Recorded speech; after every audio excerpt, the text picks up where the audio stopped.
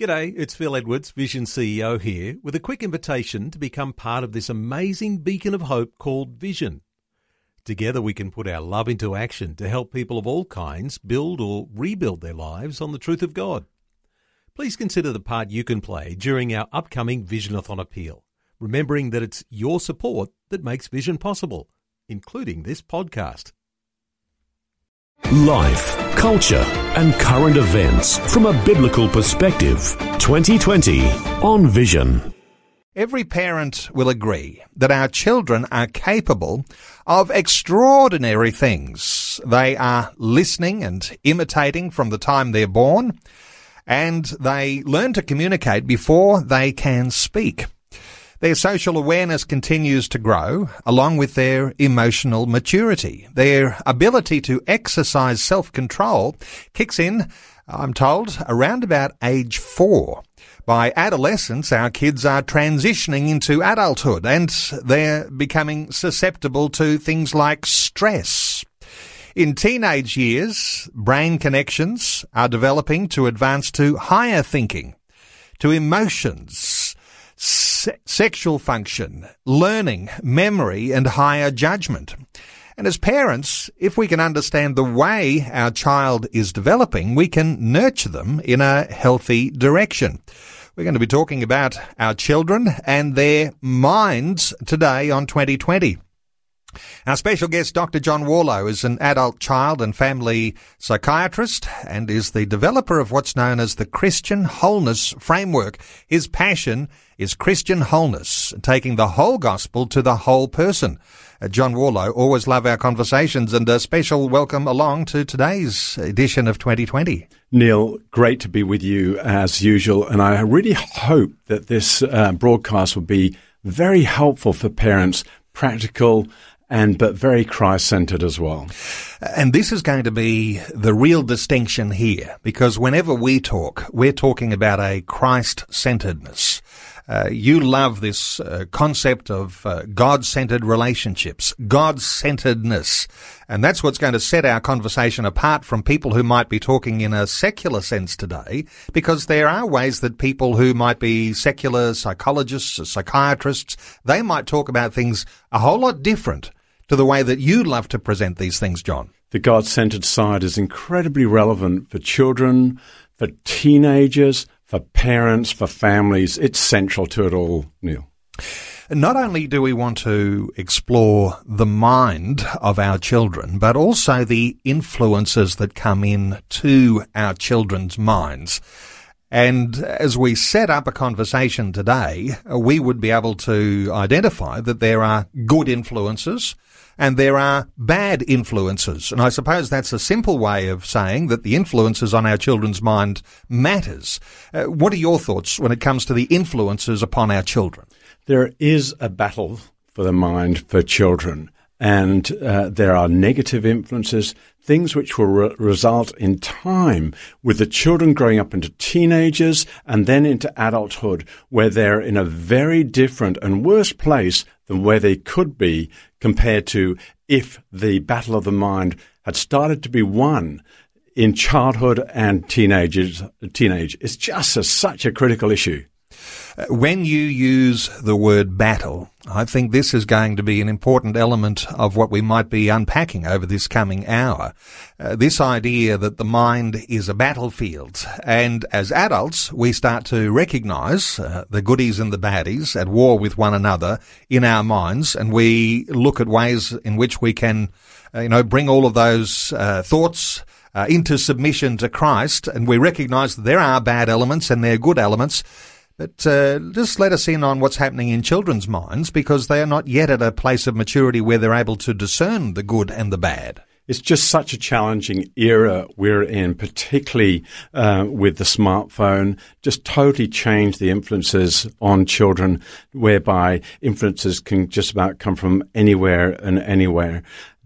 On the one hand. On the other hand, it's just a tremendous opportunity for parents to actually get involved. And I know that parenting is not easy. I've had 5 kids and it wasn't easy. I'm very grateful for where they've turned up. But I really want to encourage parents today and find ways of helping them to actually be able to protect the child's mind and to grow in a God-centered way, to teach the child the way they should grow so that in the end they'll be walking in that path. And, of course, we're going to want to be practical wherever we can in talking about a child's mind and how that develops and how we as parents can be an influence upon that. But let's talk not so much practical for a moment. Let's talk about the mind of a child. And, you know, in some sense, people even argue over where the mind is. So let's talk about what most people might understand here so that we can get to a point where we can actually be speaking, you know, into the situations that families might be facing. Let's talk about the mind. Okay. How do we understand that, John? And this is really important. So any listeners there, just grab your coffee, sit down for 2 minutes and listen to this bit. If you're driving, park your car or whatever.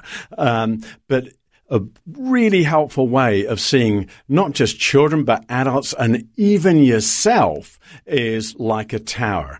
It's actually a circular tower. And this is the way we're made. And the tower has 5 circles. You have 5 circles. Everyone has 5 circles. Whether they're Christian or not, they have a central circle, the Spirit. Outside of that, that's the next lot of rooms, as it were, in this circular building, is the heart, the depths of us. The next lot of rooms on the circle just outside of the heart is the mind. And then the last set of rooms is the physical side. On the outside of the building is the social side. That makes up 5 circles. Inside out is spiritual, heart, mind, body, and social. And it's really important just to grasp this, because if we can wander around the building, and even our building, so I'm on the 65th floor, Neil. I'm on the 65th floor. I got my senior citizens card as well. And I can wander around, not just my floor, my current floor, my physical, my mind, my heart, my spirit, but also I can go right down the floors of my whole life. Same with any parent, regardless if you're 30, 20, and whether your children are 2, 6, 10, 15, wherever. Really helpful way, because once you grasp this, you can actually start to walk into the rooms of the mind and know where you are and know where to go. Love the illustration, and we might come back to it a time or two so we don't lose track of this illustration. But, you know, what's going on in my mind as we're hearing you share those things, no doubt all of our listeners will be familiar with the way that a high-rise building is built. And, you know, if you live in any of the tourist centres around Australia, you'll know that there are high-rise skyscrapers going up and significant buildings being built. But they all start at the bottom floor, and then you've got a crane, and the crane is taking concrete and all those bits and pieces, and one floor is being added to another, and before you know it, you've got a substantial building, and you say, how high is that building going to be? Because, you know, unless you're a part of the planning and the process, you don't know that it's going to be a 30-story building. It could be, as you say, a 65-story building. They're getting taller and taller, I know, but you've got the mind, and which is what we're talking about today. You've got floor upon floor upon floor being built up and up. And I imagine that when we talk about those younger years, we're talking about the lower floors. We're also familiar with the idea that in some places, and I know that Sydney listeners will be across this more, where there's been controversy over high-rise buildings that look like they could be, you know, having faults, the possibility of crumbling, people being evacuated from those buildings with the thought that the building might fall down. Let's talk about the practical sense in which the building works here, John. Let's go into the mind circle, the rooms in the mind, if we could. And there are 5 rooms in the mind. And this helps us to see and look into the child's mind. There are 3 really important ones, and then there's 2 others. the three important rooms or parts of the mind of the child are firstly the mood room. The mood room. That has the feelings in it. Then there's the learning room. That's the school bit. Then there is the thought room. What our thoughts are like. And there are ways, simple ways, where we can actually help a child to have more control of their thoughts, and indeed, as Christian parents, help them to take captive their thoughts to obey Christ as well. Pardon me. So when we're in a battle, taking captive of these thoughts is going to be important, because if we take captive of bad influences, those things are going to shape the way the building of our life is built. Taking captive those good thoughts shapes the building very strong. And I guess we want to see our children grow strong, and this issue of how we help shape the mind is a part of that. Absolutely, and there are techniques and strategies, Neil, and I hope we can actually go through some of those for parents to be able to recognize the types of thinking. And there's about 5 or so types of thinking children have. But also, maybe if your child's having learning problems, difficult problems, that's part of the mind too. Maybe a bit more the brain part of the mind, but still part of the mind. And then what to do with feelings. If they're sad, angry, or worried, what do you do with those as a parent? I know that there'll be parents who will be listening to our conversation today, and everyone's doing this sort of self-assessment about how I'm doing as a parent and where my children might be at. If I recognise that there may be some weaknesses that need attending, or I might be, on the other hand, thinking, oh, isn't my child fabulous, doing so well in all of these sorts of areas? This idea of doing a self-assessment on your family to be able to, it's like a little bit of a family audit. Do we need to have special care here, or do we need to withdraw something from that particular area? Do we need to add something in? What are your thoughts for how parents might do a self-assessment here? Yeah. Evaluation is just really important in Psalm 139, 23 and 24.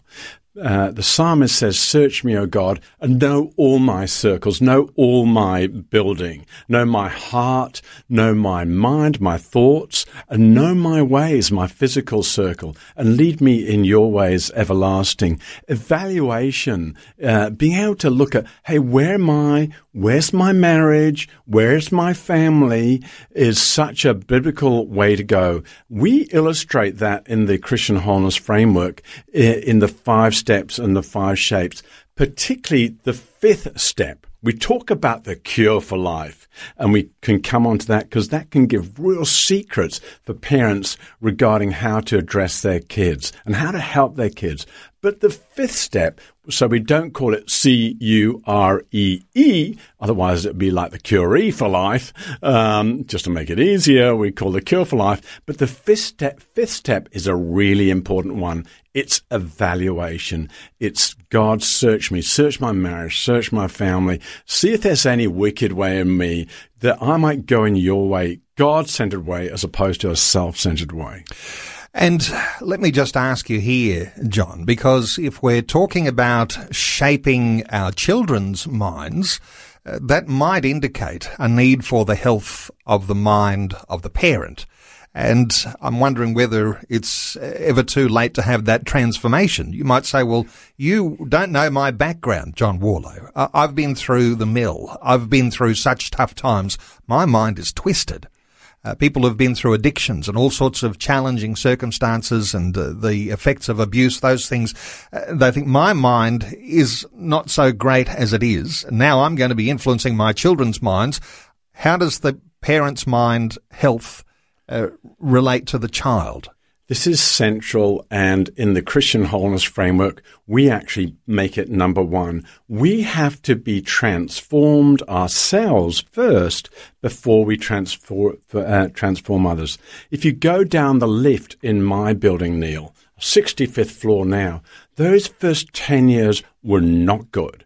I had no one. Largely, I was brought up in an institution. It was actually a boarding school in India.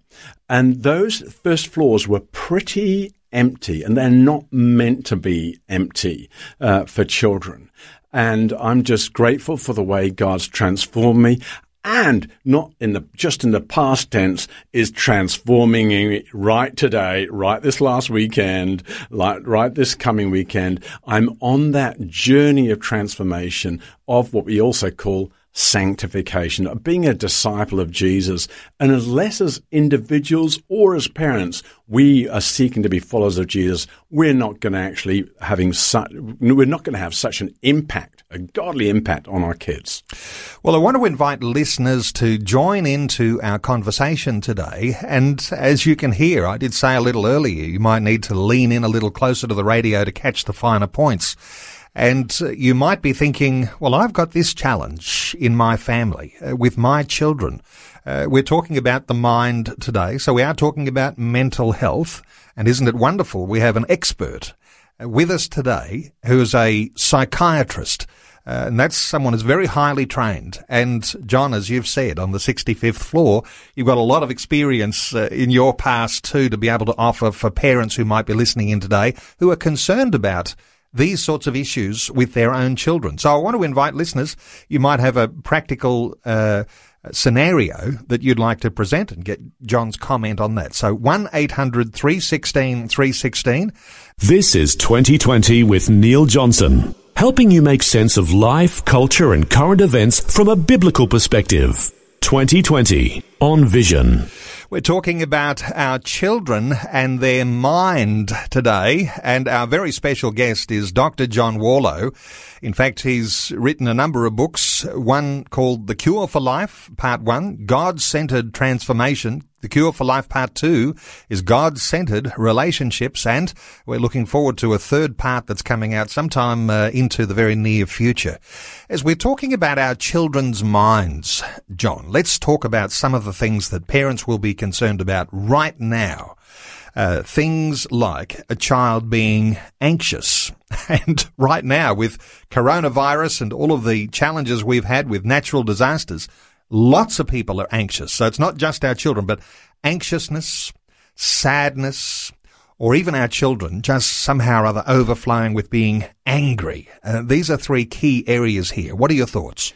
So a child might come back today from school just worried what's happened, what's really sad what's happened. You ask them, hey, how's school gone?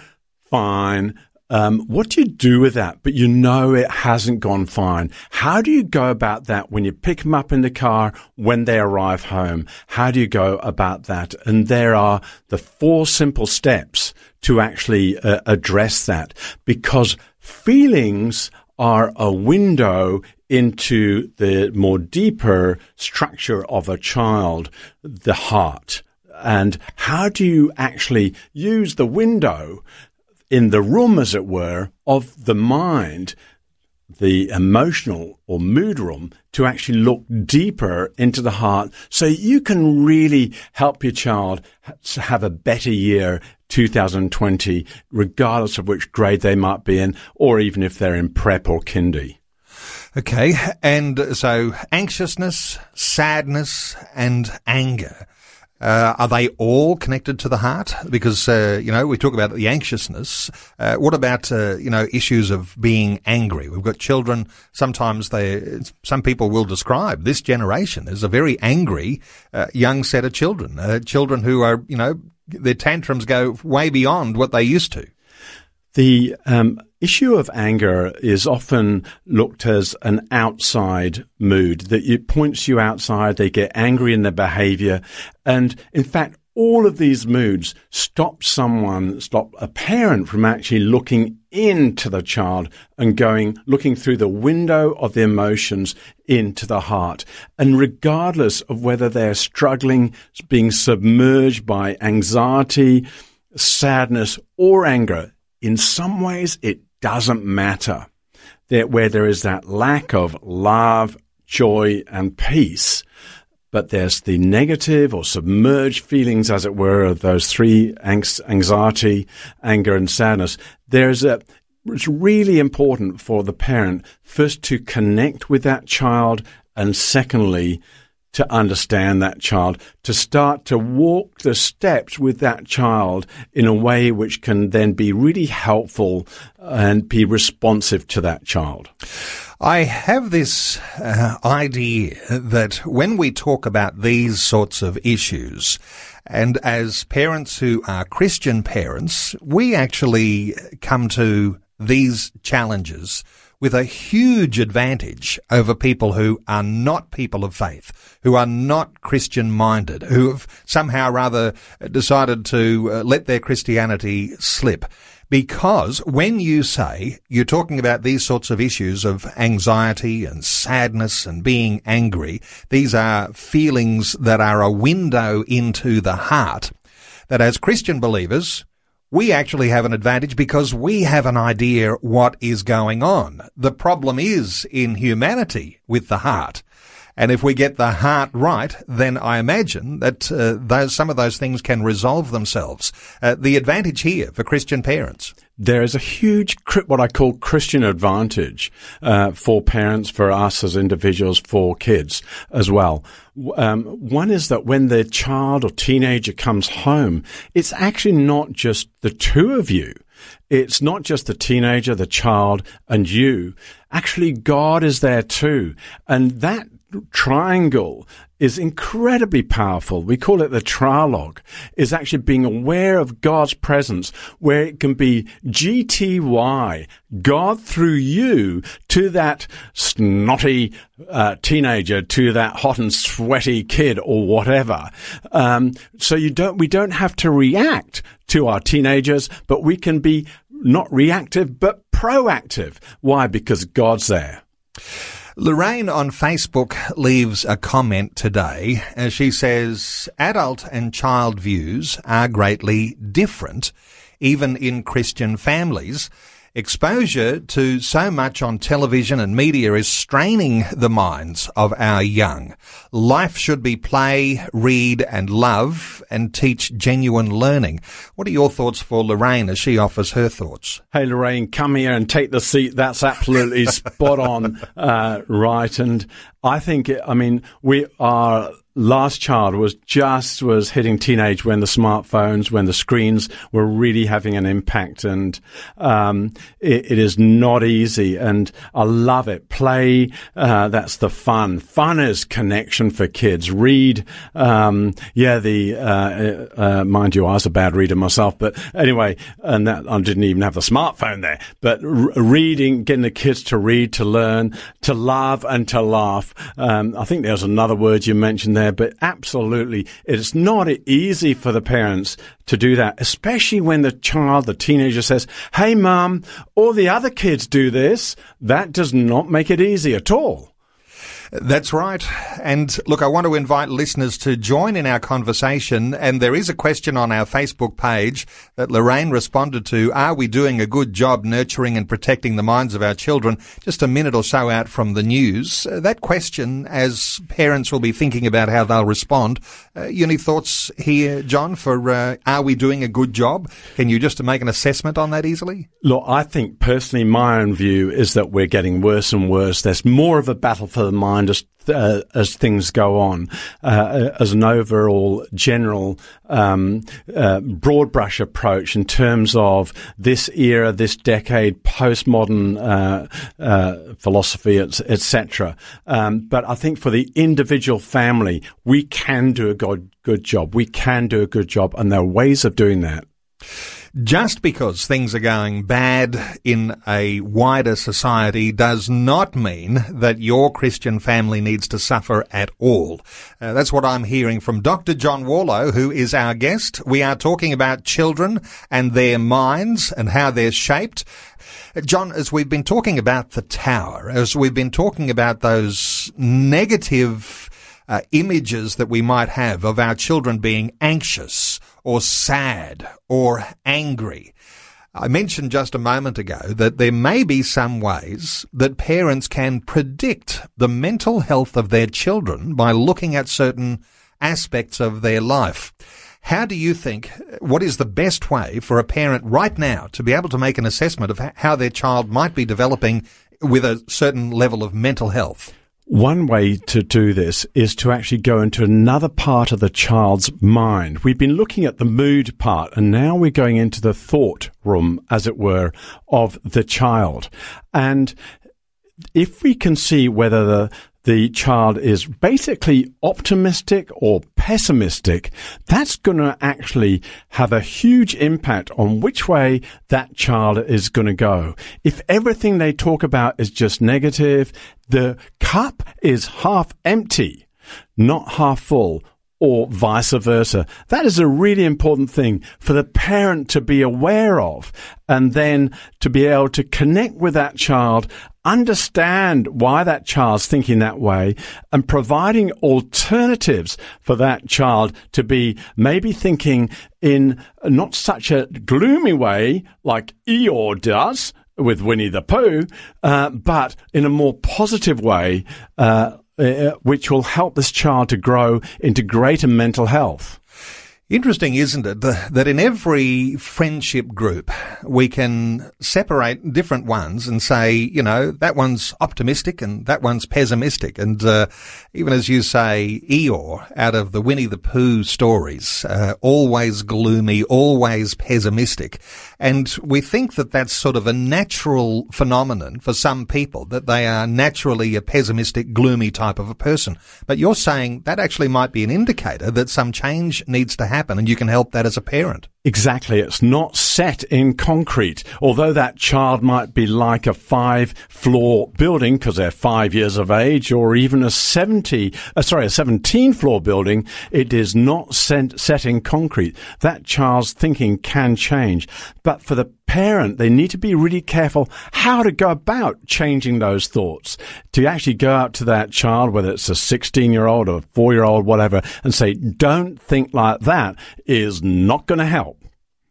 Okay, we talked about those negative moods in the first part of our conversation around being anxious, sad and angry. And we might be able to say, well, you know, I've got one of my children might be a little bit like that and a little bit too much.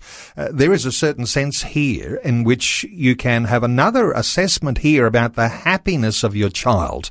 And you think, John Warlow, that if your child is not happy a certain amount of the time, there may be some issue here, and you can actually take some action as a parent. A really helpful question to ask yourself as a parent is, what percentage of the time is my child happy or not happy? Happy is like basically where the feelings are going well. They're what we call above the water level. They're not drowning in those 3 more negative moods of anxiety, sadness, and anger. As Christians, we also might call that those happy feelings, love, joy, and peace as well. But if the child, and also parent, if for yourself as well, the feelings are less, the happy, positive feelings. I'm not talking about laugh, laugh, laugh, ha, ha, ha feelings. I'm talking about basically positive, where there is some joy, there is that peace, there is that happiness. If that's less than 50%, those positive feelings, then that child of yours, that teenager, maybe even yourself, needs to go and see your GP and say, hey, Dr. John was on Vision Radio and this is what he said, and he told me to go and see you. Okay. Might be a few extra appointments at the GP. Hey, 1-800-316-316 to join in our conversation today. Let's take a call from Elisha in Ballina in New South Wales. Hi, Elisha. Welcome along. Hi. It is Elisha, or is it Elisha or Alicia? It's Alicia, but my son's name is Elijah. Wonderful. Well, Elisha, what are your thoughts for our conversation? Well, actually, I haven't heard the whole lot. My mother has, and she asked me to call in, which I think is appropriate. My teenager, he's 16, Elijah, has no real care, and that's a worrying. I think that's my biggest worry, is no consequence or just not caring. Okay, and a thought or two here from Dr. John Warlow. When our children are apathetic, they don't care. For Alicia here, what are your thoughts? Great. Look, thanks, Alicia. And we remember the story in the Bible, don't we, about Elijah And at one stage, Elijah in the Bible did not care. In fact, he got really bad. He actually got suicidal. Just let me die, he said. And so, Alicia, can I just ask you some things and see what you think about this? Okay. Firstly, on a scale of 0 to 10, 0 is you really have concerns about Elijah that could even kill himself. Suicide in teenagers is the commonest form of death. But that's 0, okay? 10 is, hey, he's coming to make you happy, coming to make me happy, and so on. 5 is, yeah, head above water, but how's he going with on that scale, Alicia? Oh, I wouldn't think suicide is there. I think he loves life too much, but I guess the struggle for him is real. He has moved out, but yeah, I wouldn't say suicidal. That's not really... Okay, so what I'm hearing, Alicia, if I'm right, he's above the water level, as it were. He's above that 5, and he's enjoying life, living it up, but just doesn't care and doesn't take consequences into action, and has moved out. That's what I'm hearing. Is that correct, Alicia? Yes, he's also about to get his license. Okay. Scary stuff. Okay. Now, this is scary stuff because, in fact, sometimes when kids don't care and don't take consequences, we can actually imagine their life as a car. Not just literally the car, but their life as a car. And that control side of things, the not caring, the consequences, that's like Elijah's steering wheel. And I really get that. It's scary because in a way, his life can be a bit like an out-of-control car, let alone when he's in a car, excuse me using this metaphor, Alicia, but when he's in a car, that's going to be doubly scary. And I get that. And for parents, that's really, really hard. And underneath this, Alicia, I'm just wondering, what's your major question from your point of view? When will it end? Yes, what you're saying, Alicia, is there a time, even though my teenager might be going through this time of not caring, will they grow out of it? Alicia, a lot of kids do. A lot of kids do work out of it. How do you accelerate that process? How do you know where they're at? And can I just give you a few tips, and you can get more in the book, The Cure for Life, which Vision Radio had, but can I just give you a few tips on that? Sure. Yeah. They may or may not apply to him, but they're fairly general as well. You're a parent. You're not as, pastor, you may not even have one. You're not his teacher. I don't know what's going on at school, and you're not his GP. And the reason I say this is you're just a part of the answer. If Elijah can be in a youth group, he may be, but I mean, that just makes such a difference. And you so know that anyway, firstly. And also, you'll be praying for him, for God to be central in his life. Because getting back to the car metaphor, if we don't have God as central in our life, it's like we lose our center, we lose our wheel balance. So you've got a car which is out of control with wheel balance problems, if I could just give you those metaphors. Firstly. Secondly, he's on the 17th floor of his building. He's 17 years old, okay? And so just look down at the previous floors and see if there's been any past damage, what's been going on there. Because the further back you go and the more floors where there's mess, where there's smells, where there's even fires, as it were, then the longer it is going to be till Elijah comes through this. Maybe just a final thing. I mean, there's just two more things. One is your role as a parent is just to connect with him. At this time in life, and I've had this experience with one of my kids, they might not even want you to ask any questions. Just don't ask me, Mum. But all you can do is just connect. And it's just such a test of just being with him, being his mum, because there's no one else in the world other than you to be his mum. And the last thing, as you know, is friends. The power of friends and indeed the power of screen. 17 years old, you're probably out of that area where you can have much control over his phone or whatever. No, that definitely controls his life. Yeah, it's so hard, isn't it? And if you fund it, well, if he funds it, well, the horse is bolted in many ways, and it's really hard. If you fund it, well, that's a thing you and your husband have to work through in terms of the money side of things. But the other big thing, the other big influence as well, and it's just so obvious, is friends. And is there anyone in your church who can actually just buddy up with him, a youth leader who can just give him a text, who can actually just even say, hey, let's just go for a coffee, a drink, or whatever. If he's out of the church community, even doing something like that can be so powerful. Really appreciate you ringing in, Alicia. Such a good question. Thank you so much for your advice. Alicia, thank you so much, and thanks to Alicia's mum, and hopefully that is helpful. And no doubt there'll be listeners who have a child in the same circumstance as that. Let me just come back here for a moment, John, to this idea of the waterline, the mid-level. You said, if you're talking about 0 being really, really bad and 10 being okay, 5 is the sort of the waterline. You've got children potentially who are under that waterline, some with their head above water, some who are drowning under those, as we called them, negative emotions, those anxious, sad and angry moods.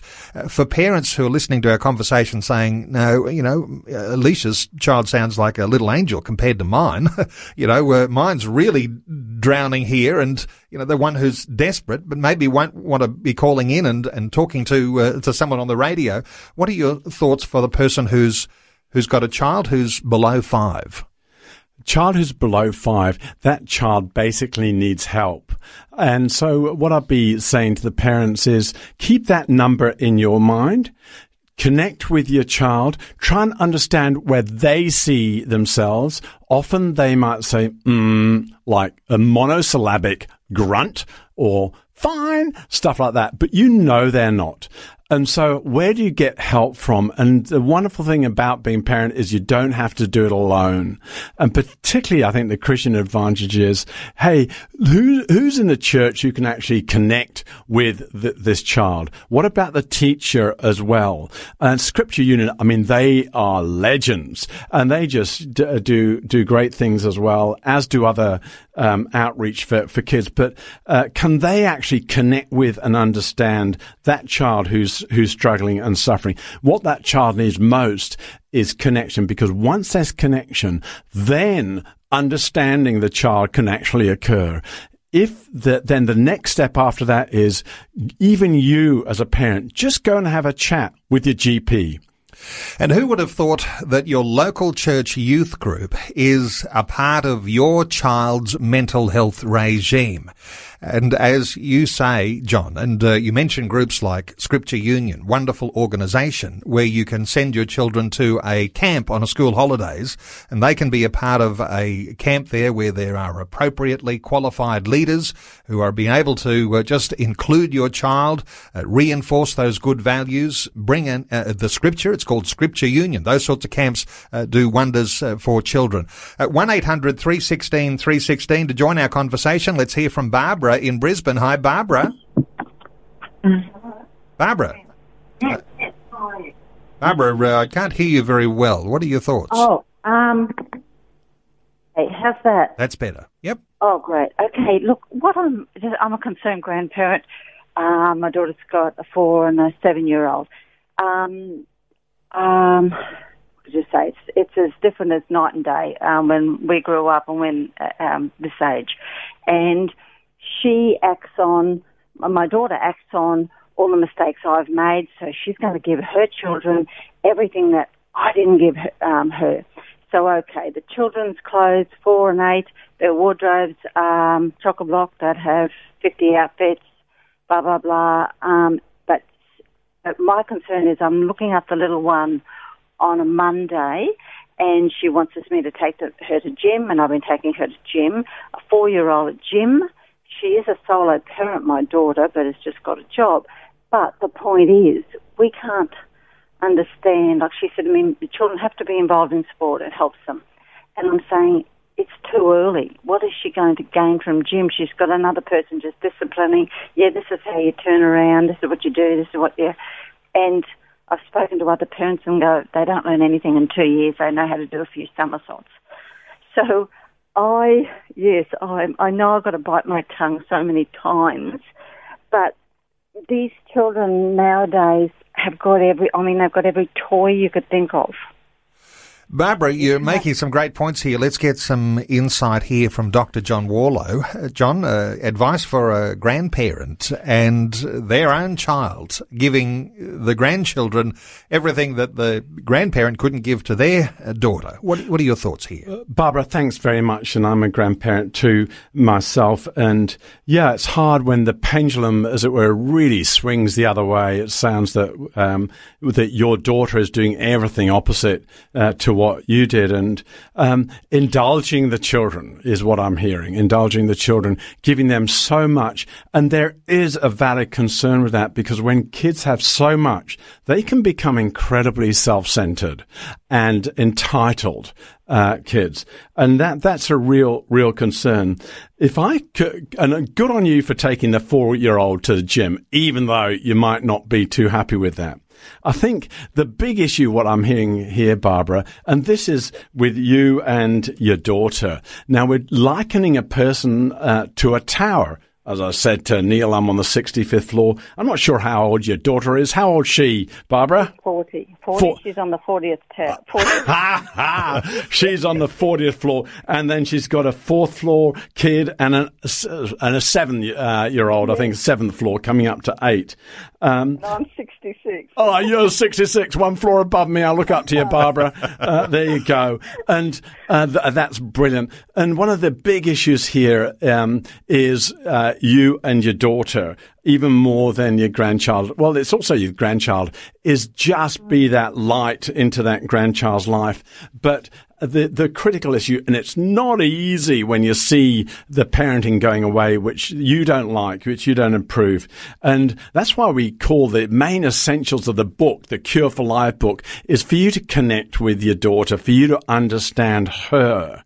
And she might then eventually start to open up and say, hey, Mum, I didn't have this stuff in my life, and just look what's happened to me. I'm going to make sure this doesn't happen to my kids, for example. At that point, you might want to bite your tongue even more, Barbara, such that you don't even have a tongue, as it were. Because if you can connect with and understand her, she will have a mother. And that's the only thing you can be to her, is that mother who can connect and understand. And in doing that, she's less likely to try and push the pendulum totally the other way and totally indulge the kids in everything she felt she might miss out on. That's not going to be easy, but give her a go, just to connect and understand with her. And good on you for just helping with those kids. Barbara, Another thing is, when the house is full of toys, and you can't just have one room for toys and they're over there, they're everywhere, and I mean, it makes me anxious when I go there. Won't that eventually make kids, like the little fellow who can't sleep at night, doesn't it overstimulate their minds, all these things around? Look, it's a bit like a minefield, isn't it, Barbara, when you're walking across those floors? There's a toy here, there's a toy everywhere, and they can get overstimulated. And there is the whole thing of bedtime routine, of maybe making it, just bringing the plane down to land, as it were, before night time. But one of my other responses in some ways, it's not much happy comfort, at least the 4-year-old's not on a screen just before they go to bed, because that's going to be even worse than toys. But you've got a very valid point there, Barbara. Thank you so much to Barbara from Brisbane. Time is running short. Just let's get a quick one in here from a Facebook listener. Yvonne says, I have a 6-year-old son, a grandson, I might say, with lots of things going on in family. He gets very angry over anything that's not going on as he thinks it should. You can't reason with him until he calms down. Shorter time, but is there a quick response for Yvonne, John? Yvonne, this is really challenging. Just, I think the biggest thing you can do as a grandparent is to connect and understand with your own personal child, the parent of this one, and help them in doing that to actually connect and understand with this child. If overall the anger is causing a sufficient problem, then it'd be great maybe for that child to go and see the GP. We have run out of time, and thank you to everyone who has participated in our conversation over the past hour, and to Dr. John Warlow, adult, child and family psychiatrist. We've been talking about the mind. You will be able to listen to a podcast of our conversation a little later on this afternoon to check some of the things we talked about earlier on in the conversation, and we got very practical there, and thank you so much to those callers who called in with those different scenarios. You can get a hold of Dr. John Warlow's books, The Cure for Life, Part 1 and Part 2. Part 1 deals with God-centered transformation. Part 2 deals with God-centered relationships. Some people want that little extra, that little professional understanding of what's going on in our lives and in the lives of our children. Get a hold of John's books. You can get those through the Vision store. Easy to go online at vision.org.au, find the store, and you'll be able to search there and get a hold of John's books. drjohnwarlow.com is John's website to connect with him directly, and no doubt you can get a hold of his books on his website too. Dr. John Warlow, thank you so much for taking some time to share your thoughts and your heart with us today on 2020. Great being with you again, Neil. Thanks very much. Thanks for taking time to listen to this audio on demand from Vision Christian Media.